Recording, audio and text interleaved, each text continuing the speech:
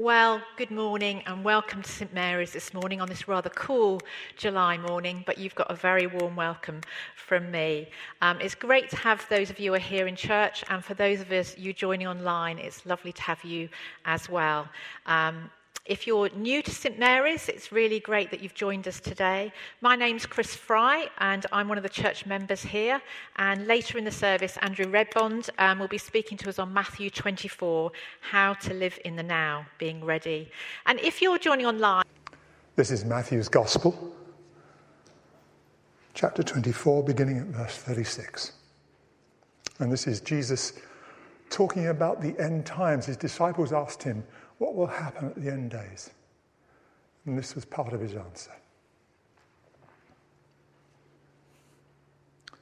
No one knows about that day or hour, not even the angels in heaven, nor the Son, only the Father. As it was in the days of Noah, so it will be at the coming of the Son of Man. For in the days before the flood, people were eating and drinking, marrying and giving in marriage, up to the day Noah entered the ark. And they knew nothing about what would happen until the flood came and took them all away. That is how it will be at the coming of the Son of Man. 2 men will be in the field. One will be taken and the other left. 2 women will be grinding with a hand mill. One will be taken and the other left. Therefore, keep watch, because you do not know on what day your Lord will come. But understand this: if the owner of the house had known at what time of night the thief was coming, he would have kept watch and would not have let his house be broken into. So you also must be ready, because the Son of Man will come at an hour when you do not expect him. Who then is the faithful and wise servant whom the master has put in charge of the servants in his household to give them their food at the proper time? It will be good for that servant whose master finds him doing so when he returns. I tell you the truth, he will put him in charge of all his possessions. But suppose that servant is wicked and says to himself, my master is staying away a long time. And then he begins to beat his fellow servants and to eat and drink with drunkards. The master of that servant will come on a day when he does not expect him, and at an hour he is not aware of. He will cut him to pieces and assign him a place with the hypocrites, where there will be weeping and gnashing of teeth. At that time, the kingdom of heaven will be like 10 virgins who took their lamps and went out to meet the bridegroom. 5 of them were foolish, and 5 were wise. The foolish ones took their lamps, but did not take any oil with them. The wise, however, took oil in jars along with their lamps. The bridegroom was a long time in coming, and they all became drowsy and fell asleep.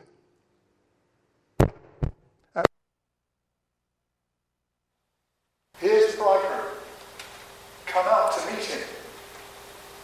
Then all the virgins woke up and trimmed their lamps.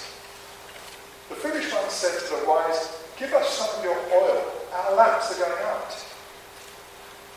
No, they replied, there may not be enough for both us and you. Instead, go to those who sell oil and buy some for yourselves. But while they were on their way to buy the oil, the bridegroom arrived. The virgins who were ready went in with him to the wedding banquet, and the door was shut. Later, the others also came. Sir, they said, open the door for us. But he replied, I tell you the truth, I do not know you. Therefore, keep watch, because you do not know the day or the hour. This is the word of the Lord. Let me start with a prayer. Dear Lord, we pray that just as you taught originally the disciples at this time, that you will speak to us through your Spirit, that we may learn from this passage and be better able to serve you and live to your glory. Amen. Yeah, so how to live in the now. Being ready is the theme today. And as you learned from the reading, the passage we're looking at gives us Jesus' answer to a question the disciples had asked him earlier. And this is the question. As Jesus was sitting on the Mount of Olives, the disciples came to them privately. Tell us, they said, when will this happen, and what will be the sign of your coming at the end of the age? So it's like the disciples have taken Jesus aside and talked to him privately and said, so all this about the end of the age, when is it going to happen? What will be the signs for it? Last week we looked at what the signs would be, and today we're looking at Jesus' answer to the question, when will it happen? I sort of wondered to myself whether when the disciples asked that, they had some sort of calendar or a diary and they were going to make a note of it, What date is that, Jesus? We became sure, though, that they didn't have one of these, and which would actually ping up and say, tomorrow Jesus returns. Okay, better get ready. But they didn't have that, but all the same, we need to be ready. No one knows the day or the hour. That's my first point to look at. You could summarize this sermon very quickly, really. When will it be? No one knows. Not even the angels. Not even the Son, Jesus says. Jesus does not know either. Only the Father knows the answer to that. So he is the Son of God, but also he is fully human, isn't he? So while on earth, there are some things that there are limitations to what he can do, and it seems from this passage a limit to what he can know in some cases. So as we read the passage, Jesus makes two things very clear. First of all, you won't know the day or the hour, and that comes at verse 36, the beginning of our passage, that you won't know the day or the hour, and then right at the end he says the same thing. Therefore keep watch. This is verse 13 of 25. Therefore keep watch, because you do not know the day or the hour. It's often important to note that if the same thing comes at the beginning and the end of the passage, you won't know. But the second theme that comes right through is not only won't you know, but it's going to come at a time when you don't expect it. Verse 44, for example. Those two things are different. That you won't know and you won't expect it either. Because, say your child, they come home from school and you know it's roughly about 4 o'clock. You don't know exactly when, but you know, you have an idea that it's going to happen. But if the child comes home at 11 o'clock in the morning, that's a shock. You didn't expect it. It's a surprise. So too here. Now, many of you will know that there have been a whole lot of people down through the ages who have tried to predict this date, despite what Jesus has just said. And there still are. A lot of people thought the year 2000 would be the day. And many of these people who have done this have professed to be Christians, and they spent years delving into passages of Scripture, looking at the world events, trying to identify the date. There was some guy called Michael Stifel, I think that's how you pronounce it, who was a mathematician as well as a Christian, and he predicted that Jesus would return at 8 o'clock in the morning on the 19th of October, 1533. I think this is a misquote, but it's something like this. Somebody said, "The worthy gentleman would not venture to be any more specific." Now, I would venture to say that if Jesus doesn't know the date, then it's kind of unlikely that anybody else will. Furthermore, just follow this logic for a minute. If you did come up with a date, then it's got to be wrong. Because, of course, then it wouldn't be unexpected, would it? So it's a puzzle. Why do people try to predict it? I guess we, like the disciples, it appears, want to know when things are going to get wrapped up. When will be the end of all history? We sort of want to know what the future is. But maybe there are things, details, that it might be better that we didn't know. Certainly spending all your time trying to second guess that day is a huge distraction. Not to say something that would lead to disillusionment. Not to even say perhaps that it's blasphemous. Because if Jesus says only God knows, are we trying to wrestle from him that for ourselves? Better for us to get on serving him and the gospel message. So then the question might be, what are we to do with this information? How is it going to affect us? I mean, we know that the second coming is coming, but we don't know when. So how should we live with that knowledge? What impact would that have on our lives? Well, Jesus, in the rest of this passage, gives us 3 parables which illustrate how we are to apply this. And here they are. Therefore, keep watch, or be expectant, perhaps. Be faithful, and be ready. Be prepared. So let's look at those 3 parables. First of all, there's keep watch. So here's a parable with somebody with a household where a thief is going to come at night time. And Jesus says if the person knew that they were coming, then they could be ready for them. Now, the main point, I think we could be distracted by some of this parable, but the main point is that it illustrates that the thief uses the element of surprise. That's his main thing. That's his chief weapon. The thief isn't going to send you a text saying, "I'm coming to nick your stuff." It will come as a surprise. Years ago, when I lived in a village where there were a lot of people with, wealthy houses, and you don't have a wealthy house, you know what I mean, a big house. And there was one lady that we knew, and she opened the front door, and as she was entering the hall, there was somebody coming down the stairs. And she said, "Who are you?" And he said, "I'm the burglar." And then ran out the door. It came as a surprise to her, probably actually to him as well, as it happens. But if she knew, if she were ready, that would make a difference. So therefore, keep watch, is what Jesus says. But here, the thing is this.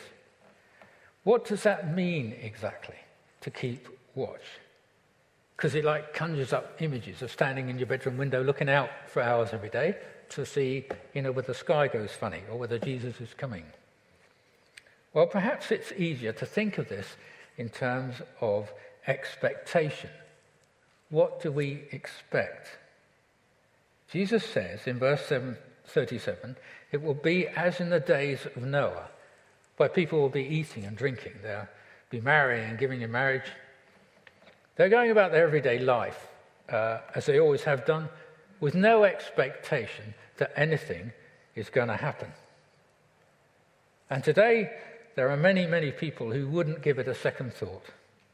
Go about their life with no reference to God, no belief or faith in his promise that the one who gave his life for us and was gloriously raised from the dead will one day come again to reign. Maybe that all seems so far-fetched to them, but then so did the destruction of the temple until it happened. But it gives us, if we believe, a completely different view of life, if we know and expect that Jesus one day will return. It will shape how we live and how we think. History then, for example, is going somewhere. It's not some random, meaningless thing. The end of history will see the return of the King, who is our personal Saviour, who knows us and knows what it is to be human. It is then, for those who trust in him, nothing to fear or dread, but something to hold as an eager expectation, the coming of joy and of glory. Recently on the BBC website they had this picture of a load of football fans celebrating, as many of us have been in the last few days, and it's underneath there was this caption, "Only football can make you feel like this." I dare say there's some of you who might differ with that, if you don't like football. I admit that it did make me feel really good. But it will be nothing compared with the celebrations when Christ returns. When we know there's no more death or suffering, and that love reigns. Maybe you think that sometimes we get ourselves caught up with all material things that we don't see it, do we? That we carry on as if life is all there is. Maybe if we were in some North Korean prison for our faith, then it might seem a whole lot more obvious how great this promise really is. And I often reflect how very profound thing it is that the gospel and God's promises make more sense, they have more impact for the poor and the oppressed than they do for the wealthy and comfortable. So we are to watch, be expectant. Secondly, we are to be faithful. So Jesus now brings in another story, and he looks at the whole thing from another angle. The picture switches to this servant who's left in charge of the household. And he gets to thinking, well, look, the master's gone for a long time. Maybe I can just do what I want. Mistreat people, behave badly. Because it doesn't matter, I can fix that later. The delusion of this servant is that he thinks he has plenty of time to put things right, when in fact he hasn't a clue how much time he has. Now, I think that's so true of human thinking, that in my experience, people think, I can wait to think about God and heaven and all that stuff when I'm older. I'll investigate Jesus' claims some other time. But if the pandemic has taught us anything, then it's taught us that we never know what's around the corner. Things can change very quickly. But it's not just that, actually. Someone reflected recently that most people, when they reach the end of their life, do so with the same attitude that they have held on to in the rest of their life. If they have known Jesus in their life, then they die with that knowledge, with that faith. If they have rejected or ignored him, then they die with the same attitude. It's not always easy to change the habit you've got into and the road that you are on. Better to get right with him today when you hear him. From Hebrews, today if you hear my voice, do not harden your hearts. Now is the day of salvation. So what will Jesus find us doing when he returns? What, of course, the master wanted in this parable was a servant who would behave in the same faithful way, whether he knew that the master was near or not. Okay, third thing, be prepared, be ready. So we have this parable of the 10 virgins, which maybe it's me, but this does seem a sort of a bit of a weird story. Does that ring true with you? You might say, I've never been to a wedding like this. But in fact, it's far from a made-up story. This is actually, one writer put it, a slice of life in a Jewish village in Palestine at the time. And it would seem, in many cases still. This is actually the sort of wedding that people would have known about. In the Jewish village, a wedding is very different from what we know. Let me try and explain. The bride and the groom would not go on honeymoon. what they do is they go to the house, their new house, with a whole bunch of their friends and relatives, and they celebrate for about a week. How they get there is that the groom, he goes and picks up the bride and the whole of the bridal party, which would incidentally include these 10 young women who are supporting the bride and leading her with these lamps. And he would go there and collect them, and then they would go on a procession through the village, maybe picking up a whole bunch of people on the way, celebrating right, and go on a meandering route, get to the house and shut the door. The key thing about this is the bridal party will not know when the groom is coming. Now, we have a wedding and people get upset if the bride's 5 minutes late. But they would not have known. They wouldn't have a clue. It might be today, it might be tomorrow. It might be in the middle of the night, actually, which is what it was in the reading. They don't know. In fact, it had become a custom, apparently, that the groom would try and catch out the bridal party and come when they didn't know. So you're beginning to see why Jesus would pick this actual story.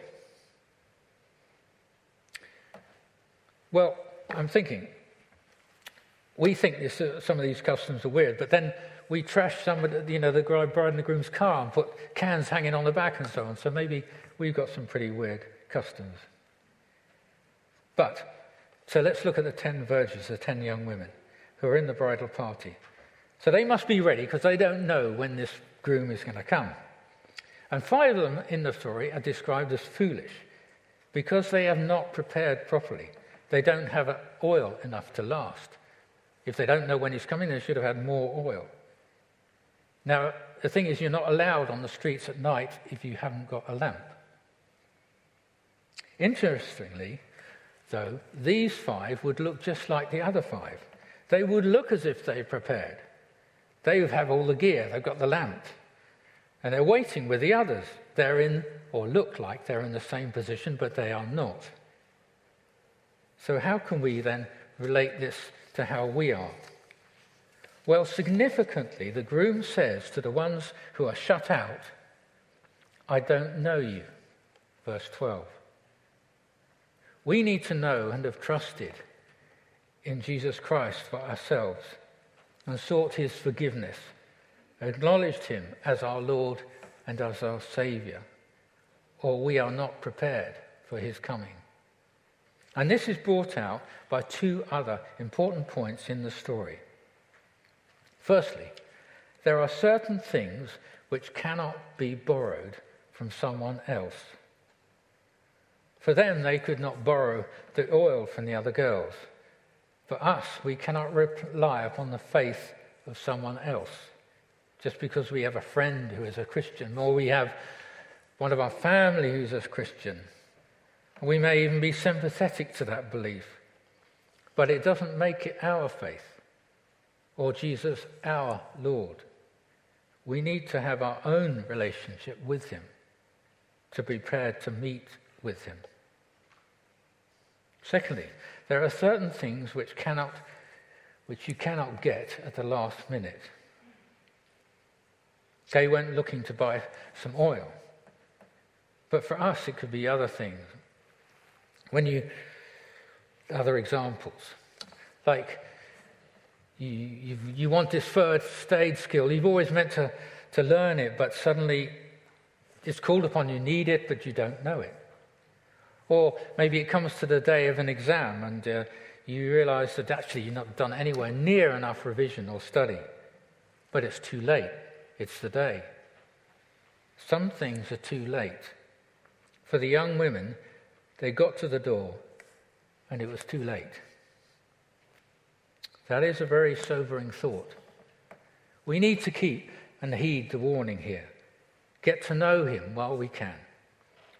So then, we are to watch and we are to expect his return. We are to be faithful as we live in the now. And we are to be ready, prepared to meet him when he comes. Amen.